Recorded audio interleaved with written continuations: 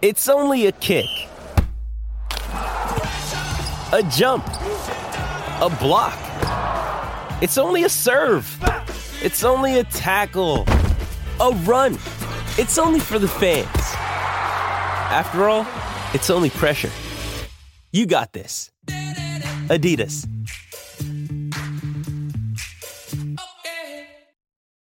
When you need mealtime inspiration, it's worth shopping Kroger, where you'll find over 30,000 mouth-watering choices that excite your inner foodie. And no matter what tasty choice you make, you'll enjoy our everyday low prices, plus extra ways to save, like digital coupons worth over $600 each week. You can also save up to $1 off per gallon at the pump with fuel points. More savings and more inspiring flavors make shopping Kroger worth it every time. Kroger, fresh for everyone. Fuel restrictions apply. From NJ.com, this is Talk is Cheap, a New York Giants podcast. We're talking Big Blue football all year round. Welcome on in, Giants fans, to episode 139 of the Talk is Cheap podcast right here on NJ.com. As always, I'm Matt Lombardo with my friend and colleague Ryan Dunleavy. And believe it or not, Ryan, at 1-4, after losing to the Carolina Panthers, after tumult takes grip within the locker room over the weekend, the Giants still are not out of the NFC East race with a pivotal game coming up against the Eagles on Thursday. The NFC stinks. It stinks. If you told me back in June or July that you would have the Eagles at 2-3, the Cowboys at 2-3, the Redskins right around 500, and the Giants at 1-4 heading into this game, I would have told you were crazy, because on paper this looked like one of the deeper, more talented divisions in the league, and it's terrible. Stinks. You know what doesn't stink? What we all on tap for this podcast. And if you like what you hear, please, we'd love if you subscribed on iTunes or Apple Podcasts and leave us those 5-star reviews. Tell us what you like and what you don't like. You can also find us on Google Play, iHeartRadio, Spotify, Spreaker, YouTube, SoundCloud, and Stitcher. As always, you can follow Ryan on Twitter at RY Dunleavy. I'm at Matt Lombardo NFL. And now that we got all that out of the way, Ryan, stinks. My head is still spinning from over the weekend and everything that took place from about 11 a.m. on Sunday until we finally walked out of Bank of America Stadium at about 8 o'clock at night. And you have the star wide receiver in an ESPN interview with Lil Wayne sitting next to him. Lil Wayne, yeah. You have the head coach calling out the media for how they handled these comments, and finito done talking about the drama in the locker room. You have the wide receiver saying he was trying to be a leader by running to national TV, and here we are a couple days later, and practice evolves into a 3-ring circus and an officiating controversy. Speaking of things that stink, the officiating, it was a wild couple days, buddy. It was just let's just say at no point in my professional career did I envision a rap battle between Eli Manning and Lil Wayne. I just never figured those two guys would have beef. And Eli Manning, I think if you polled NFL players and said, name the player least likely to get in beef with a rapper, Eli Manning would be at the top of the list. Oh, absolutely. And yet here we are. He responds to the interview and the comments made by Odell Beckham Jr. with Josina Anderson and Lil Wayne, for whatever reason, on ESPN by saying that, I don't listen to much Lil Wayne. Because they're both from New Orleans. Hometown love, baby. Hometown love. You ain't got to do me like that. That's okay. Never mind. I won't go there. But Eli says that he doesn't listen to much Lil Wayne, and then we have Lil Wayne. And he doesn't watch much Lil Wayne, which made me wonder if he even knew who Lil Wayne was. Like he thought he was like a TV star or something. I don't know. He said I don't watch much or a YouTube sensation. You know how those people are taking grips. But now you have that clap back from Eli Manning, and then we walk out to practice on Tuesday afternoon. Not 1, not 2, not 3, but 4 Lil Wayne songs open up practice after Lil Wayne fires back on Instagram. Ryan, let's just go back to the very beginning of all of this and these comments that were made by Odell Beckham Jr. that sparked this entire fiasco that seems to be growing by the day. The beginning's a good place to start. Yeah, yes. Let's go.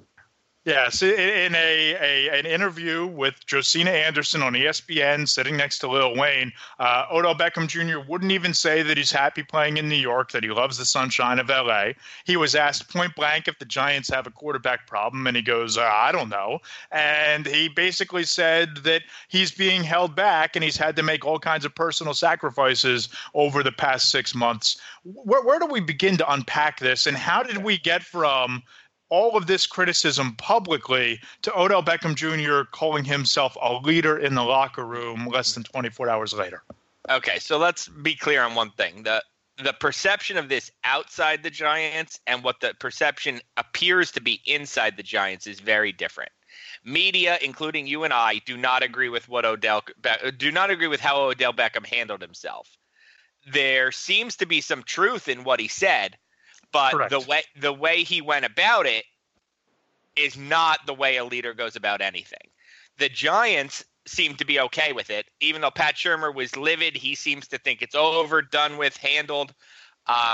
Teammates either have pled that they didn't hear the comments, they purposely avoided them, or that Odell Beckham's words to the team. No one has said the word apology, really. So I don't know if Odell actually apologized as much as he clarified and explained. Correct.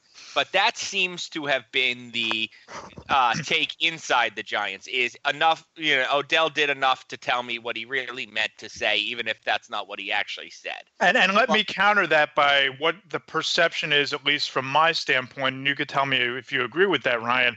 I don't necessarily have a problem with anything that he said. We all have eyes. We all see the issues with the quarterback position. We all see that the scheme wasn't working. We all saw a pretty listless team in Dallas. We all saw a pretty lackluster and uninspired effort against the Saints. But my problem is the forum in which that message came out. If he wanted to text Pat Shurmur and call a team meeting on Saturday night at the team hotel in Charlotte, by all means, rip into your teammates, give a fiery speech, get it off your chest, hug it out as a team, call a closed-door meeting with only the players. But to run to Josina Anderson on national TV and to criticize your quarterback, criticize your team's heart, criticize your coach's scheme, I have an issue with that. And again, I'm not a player in that locker room, so obviously our opinions are much different. People besides you and me who never played in the NFL had a problem with it. Tony Dungy had a problem with it. Rodney Harrison had a problem with it. People who have longer NFL resumes than Odell Beckham had a problem with it. Correct. And again, I don't have an issue with what he said. It was the forum in which it was delivered. Yeah, I have a problem with some of what he said. The Eli Manning stuff, okay, we're right. I mean, I don't know that there's been anybody we're at the top of the Giants beat in terms of people who have been critical of Eli Manning's play, okay? Like, we have spelled it out. Eli Manning's had a great career. Neither of us is sure that he has anything left. Correct. But to his credit, he played pretty well, or he played a typical Eli Manning game is probably the way to say it on Sunday, which he hadn't been playing before that. 326 yards, 2 touchdowns, and 2 untimely picks. Yeah, basically threw some interceptions. He's thrown 230 of those in his career, and he almost led an incredible fourth quarter comeback. He's done that plenty of his career. That's Eli Manning in a nutshell. But I have a problem with some of what Odell said, and let's get to that right now, which is you just took $90 million of John Mara and Steve Tish's money, okay? And you signed for 5 more years. And now 6 weeks later, you don't know if you like New York because LA's sunnier. They go play in LA. I like LA. It's sunny there. I like it. It's nice. Yeah, it's great. It's all. You know what? It's also sunny in San Diego. It's also sunny in Oakland. It's also sunny in Las Vegas. It's also sunny. I love Vegas too. It's also sunny in Dallas and Houston. There's a lot of places it's sunny. Okay.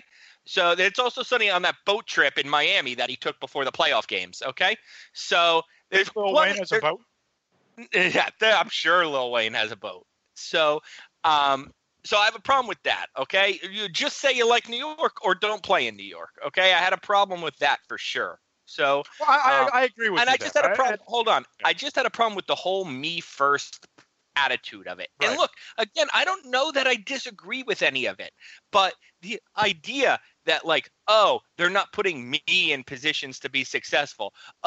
I don't get as many targets as everybody else that's as good as me. Oh, I'm used to double and triple teams. It was just such a like, woe is me. I'm amazing, and they're not using me right. I could change the games, but I can't throw the ball to myself kind of moment. And it was just, if that's leadership in today's sports world, we have a real problem.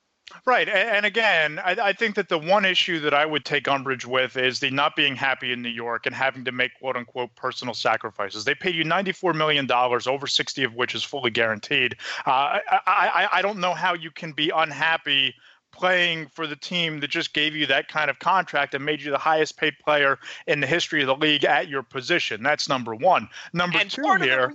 Part of the reason you are Odell Beckham, and what is Odell Beckham? He's not just one of the 5 best players in the NFL. Odell Beckham is a pop culture celebrity who's on magazines and best dressed and at parties and concerts, and he's hanging out with Lil Wayne. Part of the reason you are that is because you play in this market. If there's a reason, AJ Green isn't he'd be that guy in LA though. To his point, I'm just playing devil's advocate here. No, but he'd be that guy on about 4 franchises: the Jets, the Giants, the Rams, and the Chargers. That's about it. If he was having his nice little great career with Cincinnati or with Cleveland, then he'd be a great player, but he wouldn't be Odell Beckham. Let's get that good. New York has done as much for Odell Beckham as Odell Beckham has done for New York, maybe more. Yeah, no, I don't disagree with that. But I think that if I were a player in that locker room, and listen, you and I both spoke to plenty of veterans. I spoke to Michael Thomas and Alec Ogletree one-on-one for a pretty lengthy period of time after the game. I saw you talking to Landon Collins and several others. The way that message played within the room, I don't know if this is just spin and this is what was told for them to say to the media after the game by the coaching staff or the PR department, but the way that those players spoke, it was that Odell Beckham Jr. spoke to the team on Saturday night before these comments aired, and it was a coming-of-age moment for the team, and they came together and yada, yada. I guess they forgot to be galvanized for 3 quarters, right? I mean, is that basically what it comes down to here? I look at this. They didn't come out like a house on fire. They fell down 17-3. Correct. I look at this, and if Odell Beckham Jr., and I get it, he's never been in that leadership role. That's never been his temperament or his personality. If he's trying to be that guy, I think this was a tactical error and a miscalculation on his part to run to Josina, make those comments on TV, rather than open up to your teammates and do it behind closed doors. Yeah, and we haven't even mentioned the word heart yet. And for all of the Eli Manning stuff, for all of the me first stuff, New York, the thing I had a problem with, at least early on when the first bit of this interview came out, was calling out your teammates' heart. Like, to me, that would have pissed me off. If you said, Rye, I don't know that your heart's in it, I don't know that you're working that hard, I'd want to fight you. So, yeah. I had a real problem with that. Again, doesn't seem like the Giants did. Seems like, Odell really meant energy or enthusiasm when he said heart, but he should know the difference between those 2 words. So, that, to me, I thought was a big deal. That's kind of got glossed over. It doesn't seem like the Giants are too wrapped up in it. But to me, let's not forget that part of the interview either. Right. Then you fast forward to Tuesday, and everybody's talking about how this team took a major step forward. Everybody's talking about how they came together against the Panthers, that there was a lot of improvement in that game. And honestly, you scored 31 points for the first time since what, 2016? 2015? When Pat Shurmur was the Eagles head coach on the other sideline for after Chip Kelly got fired. That's the last time. That's how long ago it was. Yep. So you have those incremental steps forward, but you still lost the game. Odell Beckham Jr. Was a direct part of them losing that game when whatever he was thinking in his head when he muffed that punt that the Panthers recovered for a touchdown, when he dropped a critical 4th down pass play, and when he dropped a pass in the end zone. After opening his mouth and criticizing his teammates, Odell Beckham Jr. buried the Giants in a hole that they just weren't good enough to dig themselves out of on Sunday, and here they are at 1-4.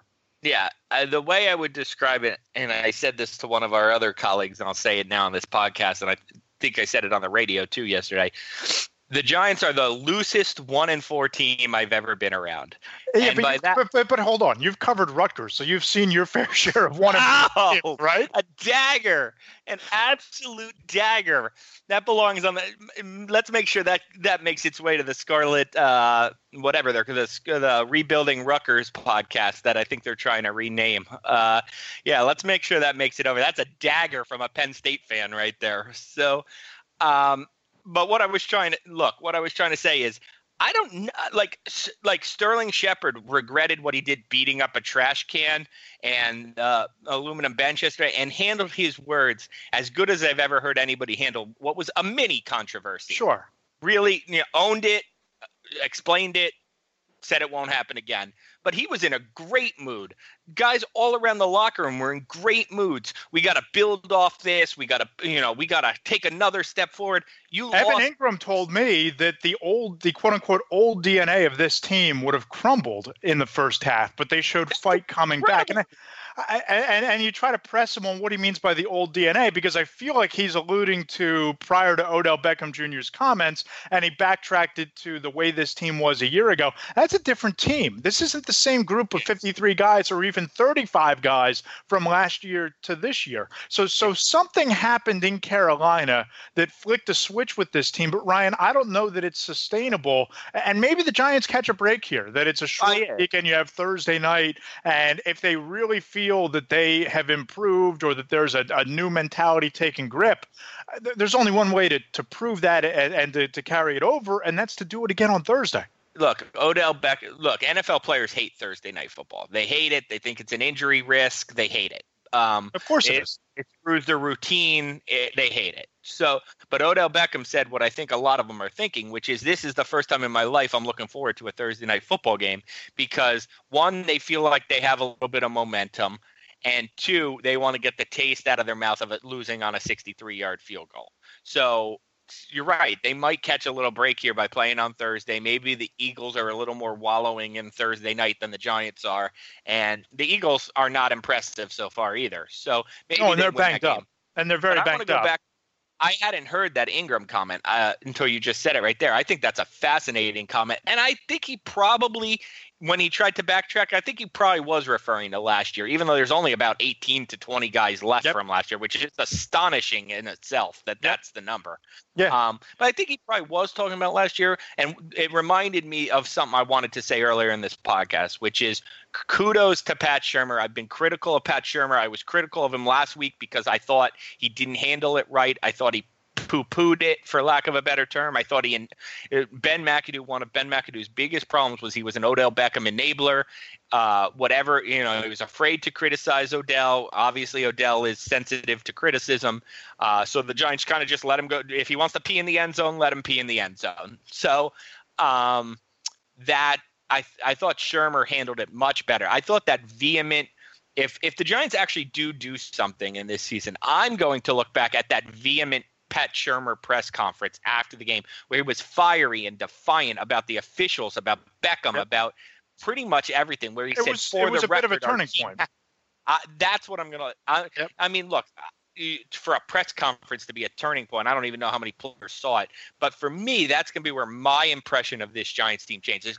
Where I saw Shurmur go from just a robotic, run-of-the-mill NFL head coach, all these guys get up there and say the same stuff, to a guy who actually had some personality, who showed some fire, who said, if I go, the Giants aren't going to go down where, like Ben McAdoo went down, where my key card stops working. Pat Shurmur owned the team. He said, this is my team. And he said, this is how he sees it. And whether I agree with him or not doesn't really matter. I just cared that he showed some personality. They showed some fight with his back up against the wall. The Giants' backs are against the wall, and Pat Shurmur is going to go down swinging. And I thought that was really impressive. I thought whether he made Beckham apologize or Beckham came to him, it really doesn't really matter. point is Beckham knew this head coach wasn't going to be happy, unlike his last head coach. Correct. And to borrow the very tired political cliche, I thought that Pat Shurmur became the head coach of the Giants on Sunday in that press conference. He came out, didn't mince words about the officiating, wasn't going to stand for the narrative that they quote unquote scored too quickly on the Saquon Barkley screen pass touchdown in the fourth quarter with, I believe, a minute 20 left. Defended the way that the Odell Beckham comments were handled and tried to diffuse that situation the best that he could. I thought he struck all the right chords, and I thought that there were at times that in the NFL, coaches speak to their players through the media, and especially the comments about Beckham and the fact that, he was not going to stand for the way that those comments were being portrayed and didn't want the controversy to be drawn out. I thought that he was speaking to Odell and the team as much as he was speaking to us in that moment. Yeah. So anyway, keep Pat Shurmur's name out your mouth. So okay, Lil Wayne. that should bring us back to Eli Manning, right? Because we didn't really get to dive into this. Correct. And you were with Eli Manning on Tuesday. I was traveling back from Charlotte. But my takeaway is Monday, rather. I thought that he tried his best to sidestep the comments made by Odell Beckham Jr., which, by the way, Odell didn't seem all warm and fuzzy about the quote unquote meetings that he had with Eli Manning before and after those comments aired. And there was certainly with Eli, his shoulders seemed up a little bit on Friday before the game after the first interview clip emerged where Odell basically said, why aren't we trying to throw the ball 20 yards downfield? And it seemed like by Monday, at least my interpretation of reading the transcript and seeing the video, that Eli was in no mood to entertain some of the things that Odell had said about him. That's true, but I pressed him on it. Look, Eli is a master disarmer, and people have criticized Eli Manning since Odell Beckham was in junior high school. So Eli Manning knows how to bounce back from criticism.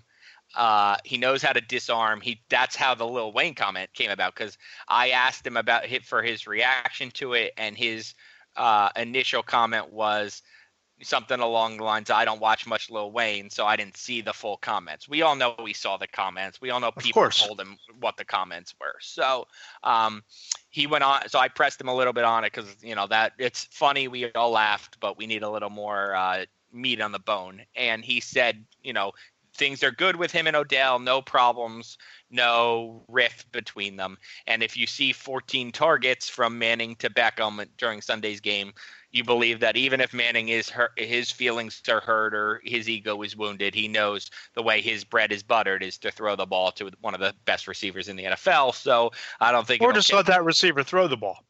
Yes. I don't know if Beckham will be over the Manning family for his house for any picnics, but I think what all Giants fans care is how they connect on Sundays or Thursdays or Mondays, and I don't think you're going to see any kind of problem there. Yep, no, I don't disagree. I just thought that it was kind of wild that you walk out to practice on Tuesday afternoon and practice opens up with not one, not two, not three, but 4 straight Lil Wayne songs. I'm a go-getter, The Mob, Never Recover, and Uproar, I believe. Yes, those were the 4. Yes, I believe those were the 4, according to our colleague Pat Leonard at the Daily News. I think he might be more of a Lil Wayne fan than either you or I. So correct. And he was out there using the Shazam app to get the 4 songs, so we have it's been well covered. What do you make of that? Because that feels it was like somebody. Look, social media is wild, right, Matt? Social media is wild. We know that it's changed the game in media. It's changed the game in sports. That was the wildest of the wild that I have ever seen on Instagram. And if anybody from Instagram is listening, Instagram really needs a rewind feature. I don't understand. It's video. Like, how do you not have a rewind feature? If I miss a word while transcribing this wild diatribe by Lil Wayne, how can I not rewind? How do I have to listen to the full video all over again to see which? And it makes no sense. Anyway, the wildest part was this image that Lil Wayne conjured up of his uncle being in prison doing time, as he said, and looking out the window and seeing Archie Manning, Cooper Manning, Eli Manning, and Peyton Manning running drills in a schoolyard at 5 a.m. I don't know if that's true. I can't possibly see how that's true. I want to know what age the Manning boys were at that time. That's a wild image. Well, What we should fly down to Louisiana and try to find the school and Yeah. try to find the prison and do a photo documentary series on Stop giving our bosses ideas. I'll So take a free trip to Louisiana and stop over in New Orleans. I'm all right with that. then my point is and let's call it what it is. That looked like a blunt in I can't say it was a blunt, but that looked like a blunt in Lil Wayne's hand. So we're talking about a guy ripping the Giants quarterback, backing Josina Anderson, backing Odell Beckham, ripping sports writers, ripping the media, and he's holding what looks like a blunt that's actually smoking. There's smoke coming out of it in the video. I mean, that is a wild thing for a sports writer to have to cover.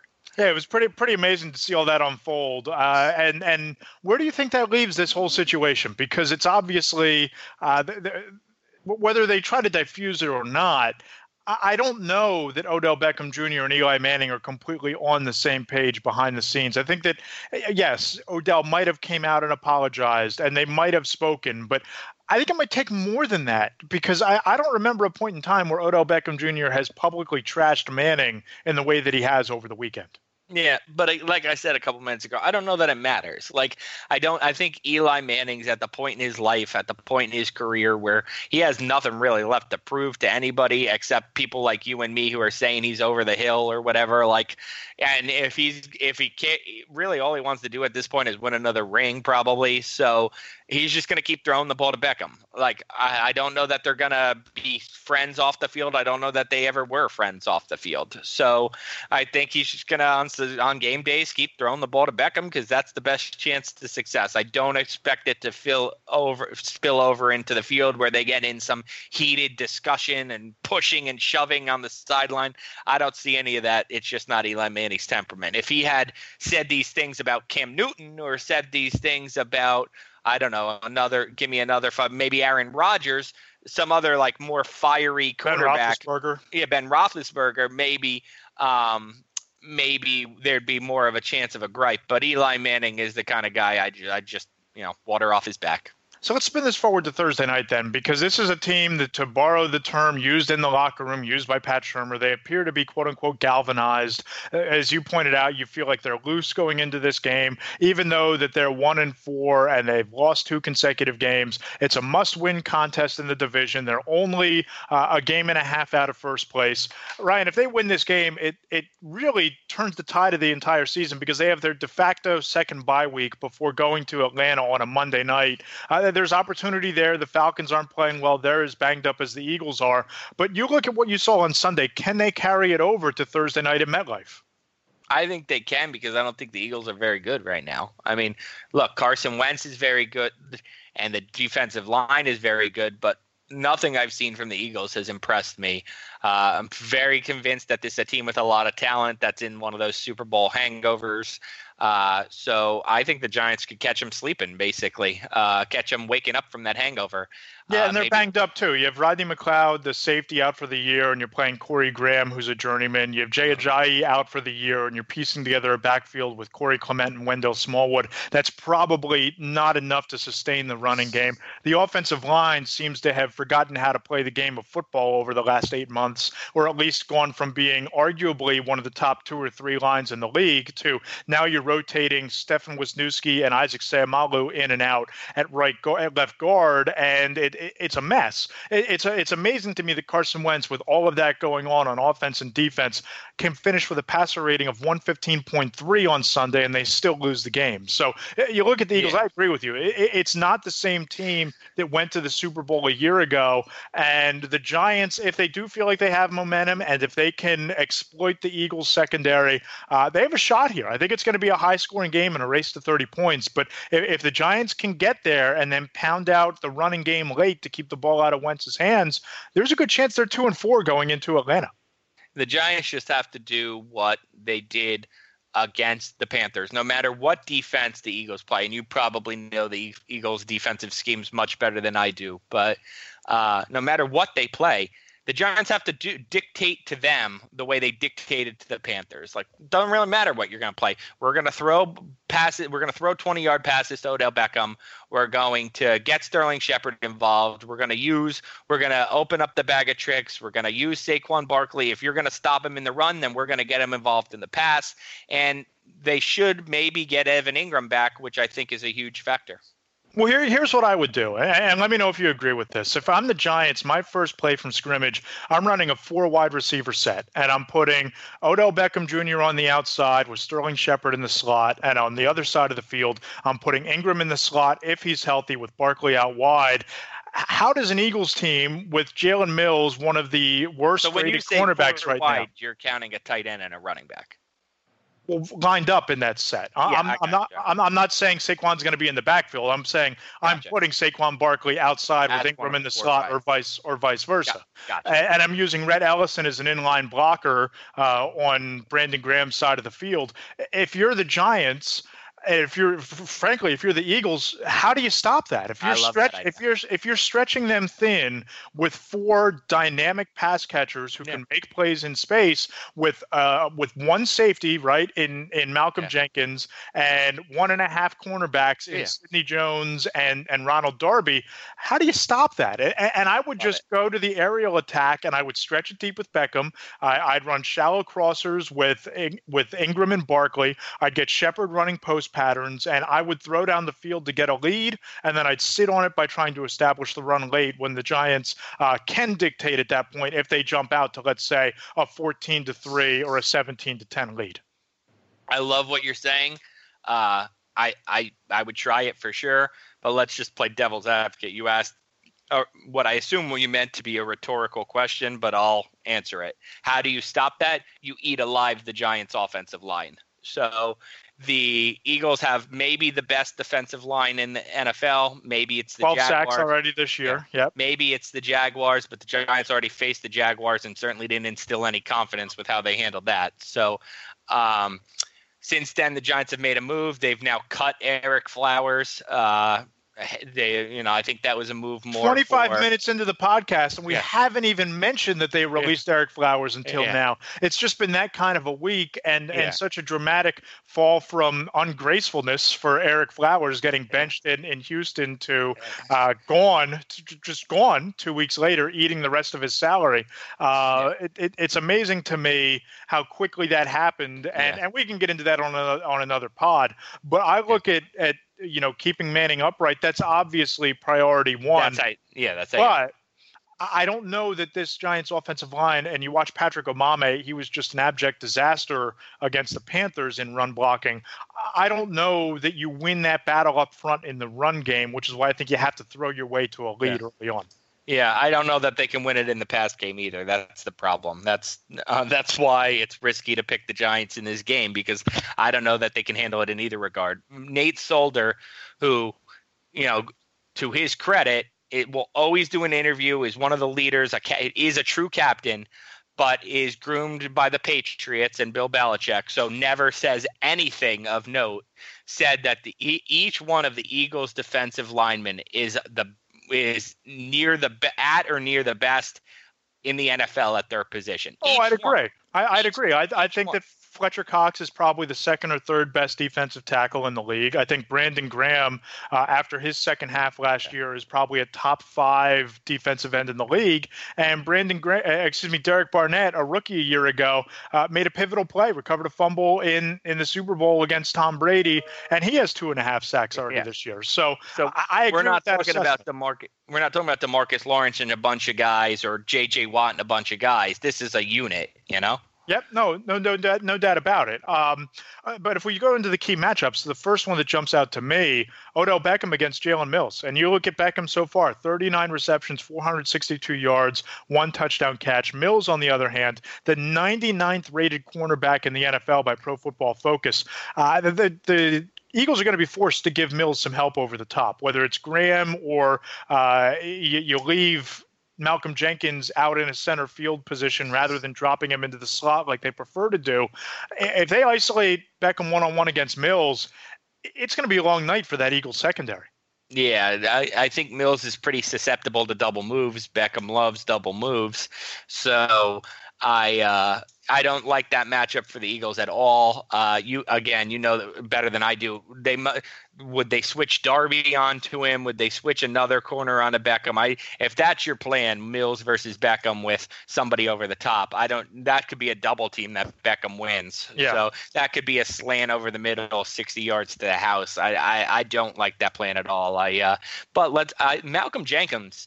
I covered in high school when he was at Piscataway High School. One of my favorite players to cover in the NFL. One of the most accessible people and great guys that I've ever seen in a locker room. He's the kind of guy who could get in Beckham's head too, because he's a pretty big trash talker. You gotta save me 30 seconds. If we run over, I apologize to our producer. If we run over on this, or to your wife, if you have to run somewhere after this, I got a quick 1 minute Malcolm Jenkins story I got to tell. So hit me with it.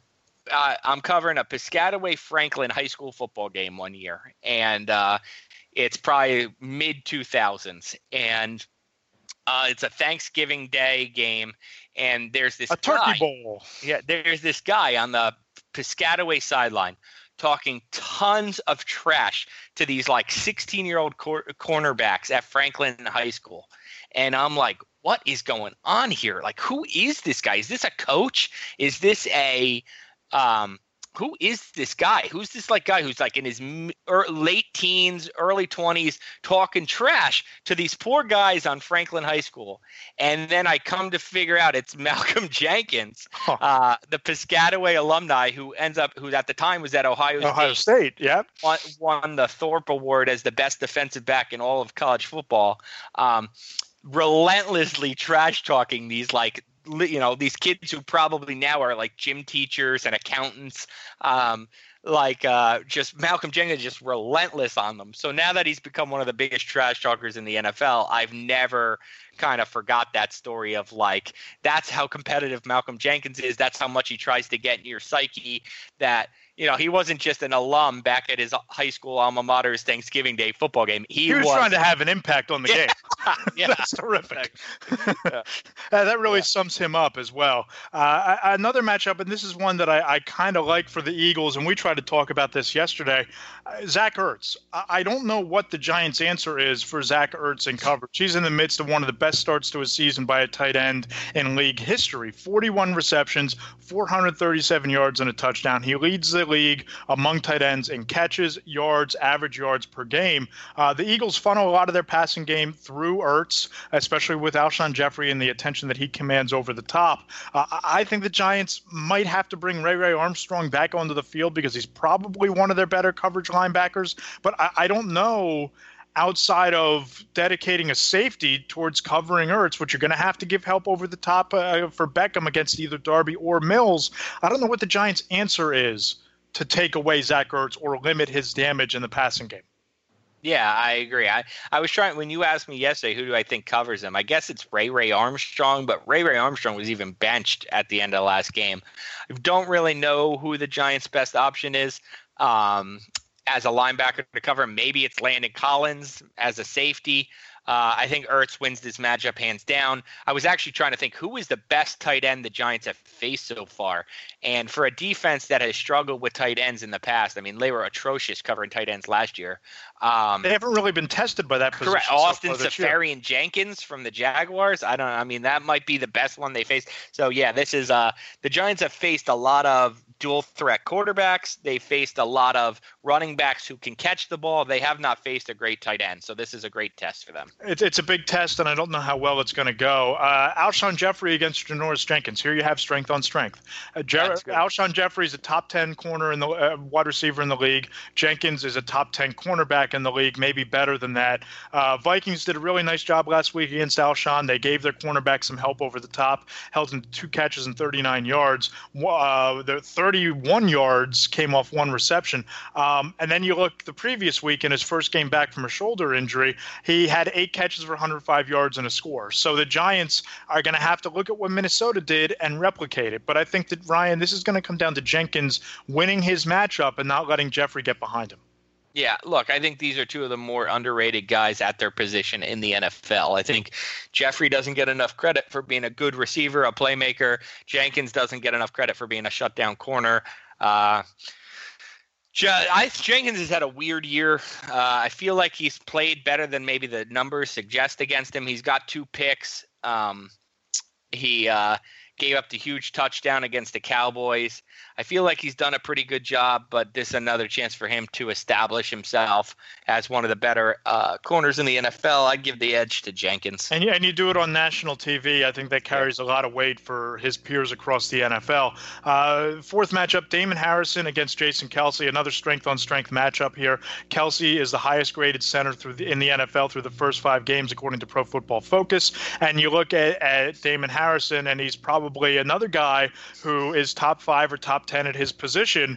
I think he's number 2 or 3 at his position. Yeah, behind Donald and Cox. Yeah, that's probably it. Yep. Yeah. So you look at this spot here. I'd throw Gerald McCoy into that mix as well.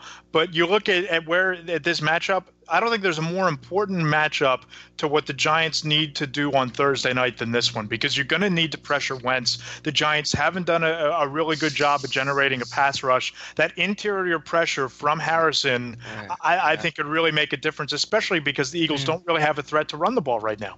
Yeah, well, you make a good point, because Snacks, you cannot run the ball on Snacks.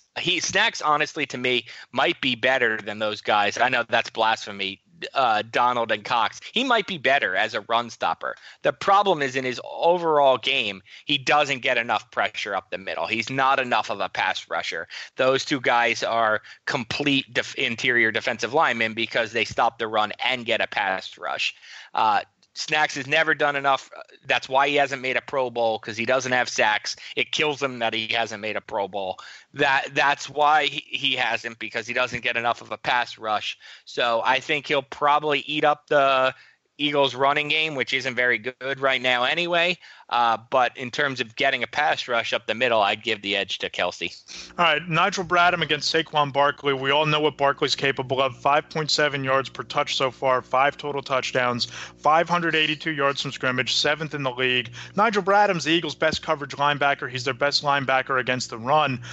This is going to be one of the bigger tests for Saquon Barkley, I believe, especially on obvious passing downs. You might slide Jordan Hicks into that role to pick him up in the flat.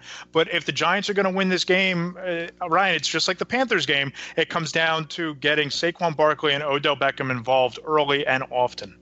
Yeah, again, we've gone through this a couple times. There's no one I'm going to pick to cover Saquon Barkley. I don't think there is a linebacker or safety in the NFL I would pick to cover Saquon Barkley. I'm going to give the edge to Barkley. Right? I haven't been super impressed with Saquon Barkley, the running back. He's hit a couple. I shouldn't say ton. He's hit a handful. That's probably the right way. 4, 5, 6 of really nice. I believe it's 4 runs over 20 yards. Yes. We have so far. Yeah. And they pop out because they're him making plays. They're him hurdling dudes, and so those runs pop out. They flash. But everything else is 2 yards, 1 yard, 3 yards. And you could say that's the blocking hasn't been there. But I would like to see Saquon Barkley with a little more steady 7-yard runs. But yep. Saquon Barkley, the receiver, has been incredible. I mean, he has been every bit as good as advertised, if not better. So if you're telling me him versus a linebacker in coverage, him every day and twice on Thursdays. I'll say this, going into week 4, and I'd have to round back with my contact at Pro Football Focus to get the updated stat here, but heading into week 4, the league average of yards prior to contact was 1.4. Barkley, negative 0.4 yards before contact. And to me, that's where the issue is lied. And we saw that with Patrick Omameh the other day against the Panthers. The problem is, I don't know, other than maybe putting Spencer Pulley in there, I don't know that the Giants have a better option at guard right now because they're stretched so thin. Yeah, no, that's true. I mean, the offensive line's a problem. Run blocking, pass blocking, it's just where Dave Gettleman did not want to be. Eli Manning against the Eagles secondary. We touched on this earlier. I think this is a big night for Eli. I think that he could surpass 300 yards again. I think he could throw 2 touchdowns again. The problem is going to be limiting turnovers, especially in big spots like he had on Sunday in the red zone, throwing off his back foot into double coverage. That was a rookie mistake, not something you expect from a 37-year-old veteran. He needs to be more consistent late in the game, especially if it's tight. But I do like Eli's chances against the Eagles secondary with what we've seen from them so far. Yeah, look, for whatever reason, Eli Manning, two things. One, he has not done well against the Eagles. He's 10-18 in his career, far worse than he is against either the Cowboys or the Redskins. The Eagles have had his number over the years. But the flip side of that is, even in 2 losses last year, Manning had probably his 2 best games against the Eagles. And in the second one, he was throwing to a bunch of guys who aren't even on the team anymore, like Kanan Severin, Hunter Sharp, Roger Lewis. So Manning played well against the Eagles, even with that cast of guys. So I got to think Manning against a similar Eagles secondary advantage Manning, especially when he has his regular cast of weapons. Yep, and then I think that this is where the game could be won or lost by the Giants. It's the Giants' pass rush against Carson Wentz. Like we pointed out last week, 115.3 passer rating, 311 yards, and 2 touchdowns and a loss. Giants defense only has 7 sacks so far this year. They haven't generated a whole lot of pressure. One of the worst in the NFL. The worst, actually. League worst in terms of sacks. And they might be getting Olivier Vernon back. We've been saying that for a month. Yeah. I'll believe it when we see it. Yeah, they might be getting Olivier Vernon back, just like the Giants might be able to trade Eric Flowers, or I might be able to win the lottery. I believe Olivier Vernon is back when I see Olivier Vernon on the field. And this is why I was so hesitant. And look, we're going to get to our score predictions. You know what, though? I just said that, and I got to point something out. I don't mean to interrupt you, but I just said that because I doubt, because every week it's the same story. He practices in the middle of the week, then he's sore afterwards, and he can't quite make it. That's not me questioning Olivier Vernon. A lot of Giants fans have questioned, it's only a high ankle sprain. How are you not gutting it out? And Pat Shurmur was quick to address that. I don't even know how he was aware of that. Maybe he's on Twitter. He said, let's be clear about one thing. Olivier Vernon wants to play. He is trying to play. And I've had a high ankle sprain. I've never tried to play football on a high ankle sprain. I can't imagine how painful that is. That isn't just rolling your ankle, folks. A high ankle sprain in sports can really keep you out. Can keep you out. I'm not criticizing Olivier Vernon. I'm not saying you are, and I'm not. But there are Giants fans out there who are, and we are not agreeing with you, is my point. We are not saying Olivier Vernon is soft or whatever. We're just saying I'll believe he's out there when he's out there because we've seen him practice, and then it doesn't necessarily lead to playing. So I'm done buying into that narrative. Right, and I think there's a chance that this could be an 8 to 10 week injury, or he could finally be back this week. It's just so unpredictable. High ankle sprains, what you have to go through, and the recovery time, it kind of varies by the severity of the injury, and it impacts you as a pass rusher because of how quickly you have to cut and change direction on that ankle. So again, it's not a criticism of Vernon. I just don't know that this will be the week that he gets back. And this matchup right here, the Giants pass rush against Wentz, I think Wentz could have a big night, and that's why I'm so reluctant to pick the Giants. I felt better about the Giants' chances in this game as the week has gone along and kind of after rewatching the second half of the game against Carolina. But Wentz, to me, is the definition of a game changer at quarterback, and I think the Giants have potentially game-changing players in Beckham, Shepard, Ingram if he's healthy, and certainly Barkley. But I don't know that they have that at the quarterback position right now. And the Eagles, both teams need this game, but I think the Eagles have, they've been to the mountaintop. They know what it takes to get back. I feel like they need this game a little bit more based on what they're trying to do. Interesting. Yeah, in that matchup, I'll take Wentz. I'll take the Eagles' offensive line. Haven't seen nearly enough from the Giants' pass rush. It's been sporadic. If Vernon's out there and he's healthy, then maybe I'm closer to 50-50. But without Vernon, I haven't seen. Connor Barwin's been good. Lorenzo Carter's been good, but neither one of them is dragging the quarterback to the ground nearly enough. I'm trying to think who else did. Kareem Martin, Kerry Wynn. Yeah, they're a half step away or whatever, and I don't expect that to change against this group. Yep, no, I agree. So it's time to make your picks. Who you got? I picked the Giants. I I picked the Giants 28-26. I think it'll be one of those games with more touchdowns than field goals. The teams will go back and forth down the field.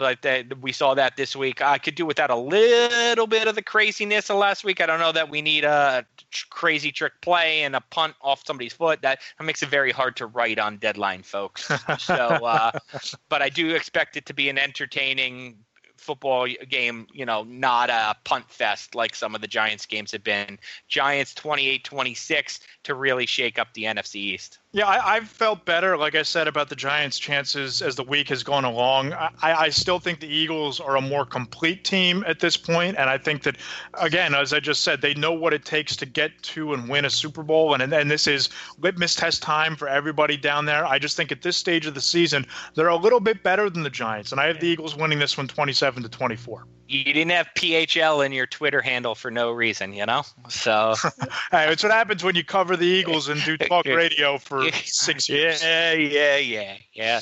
I think I just took my parting shot. I'll give mine, and it's not necessarily a shot. I took that earlier at your former beat as well, my friend, so we're even there. I just want to give a shout out to all of the Giants fans who made the trip to Charlotte. A friend of mine flew down and checked out the game, and I played golf on Saturday afternoon, and as I'm waiting for my Uber leaving the course, 4 guys from North Jersey are hanging out, and Dave said, "Wait, your voice sounds familiar. Are you Dave? All Dave right. listens and subscribes to the podcast, so a shout out to Dave. We met up at Ballantine Golf Club after our round. It was a beautiful course, but great time meeting those guys. Ryan, I don't know about you, but I thought that was MetLife Stadium South. That was Giants South on Sunday. Kudos to the Giants fans for how well they traveled against the Panthers. And it was a really cool weekend and a really neat vibe around that city. But shout out to Dave and his crew for stepping up and saying hello. Keep Dave's name out your mouth. And with that, he's Ryan Dunleavy. Follow him on Twitter at RY Dunleavy. I'm Matt Lombardo at Matt Lombardo NFL. We'll be back with you on Friday to break down the Eagles-Giants game. Ryan, really looking forward to this one.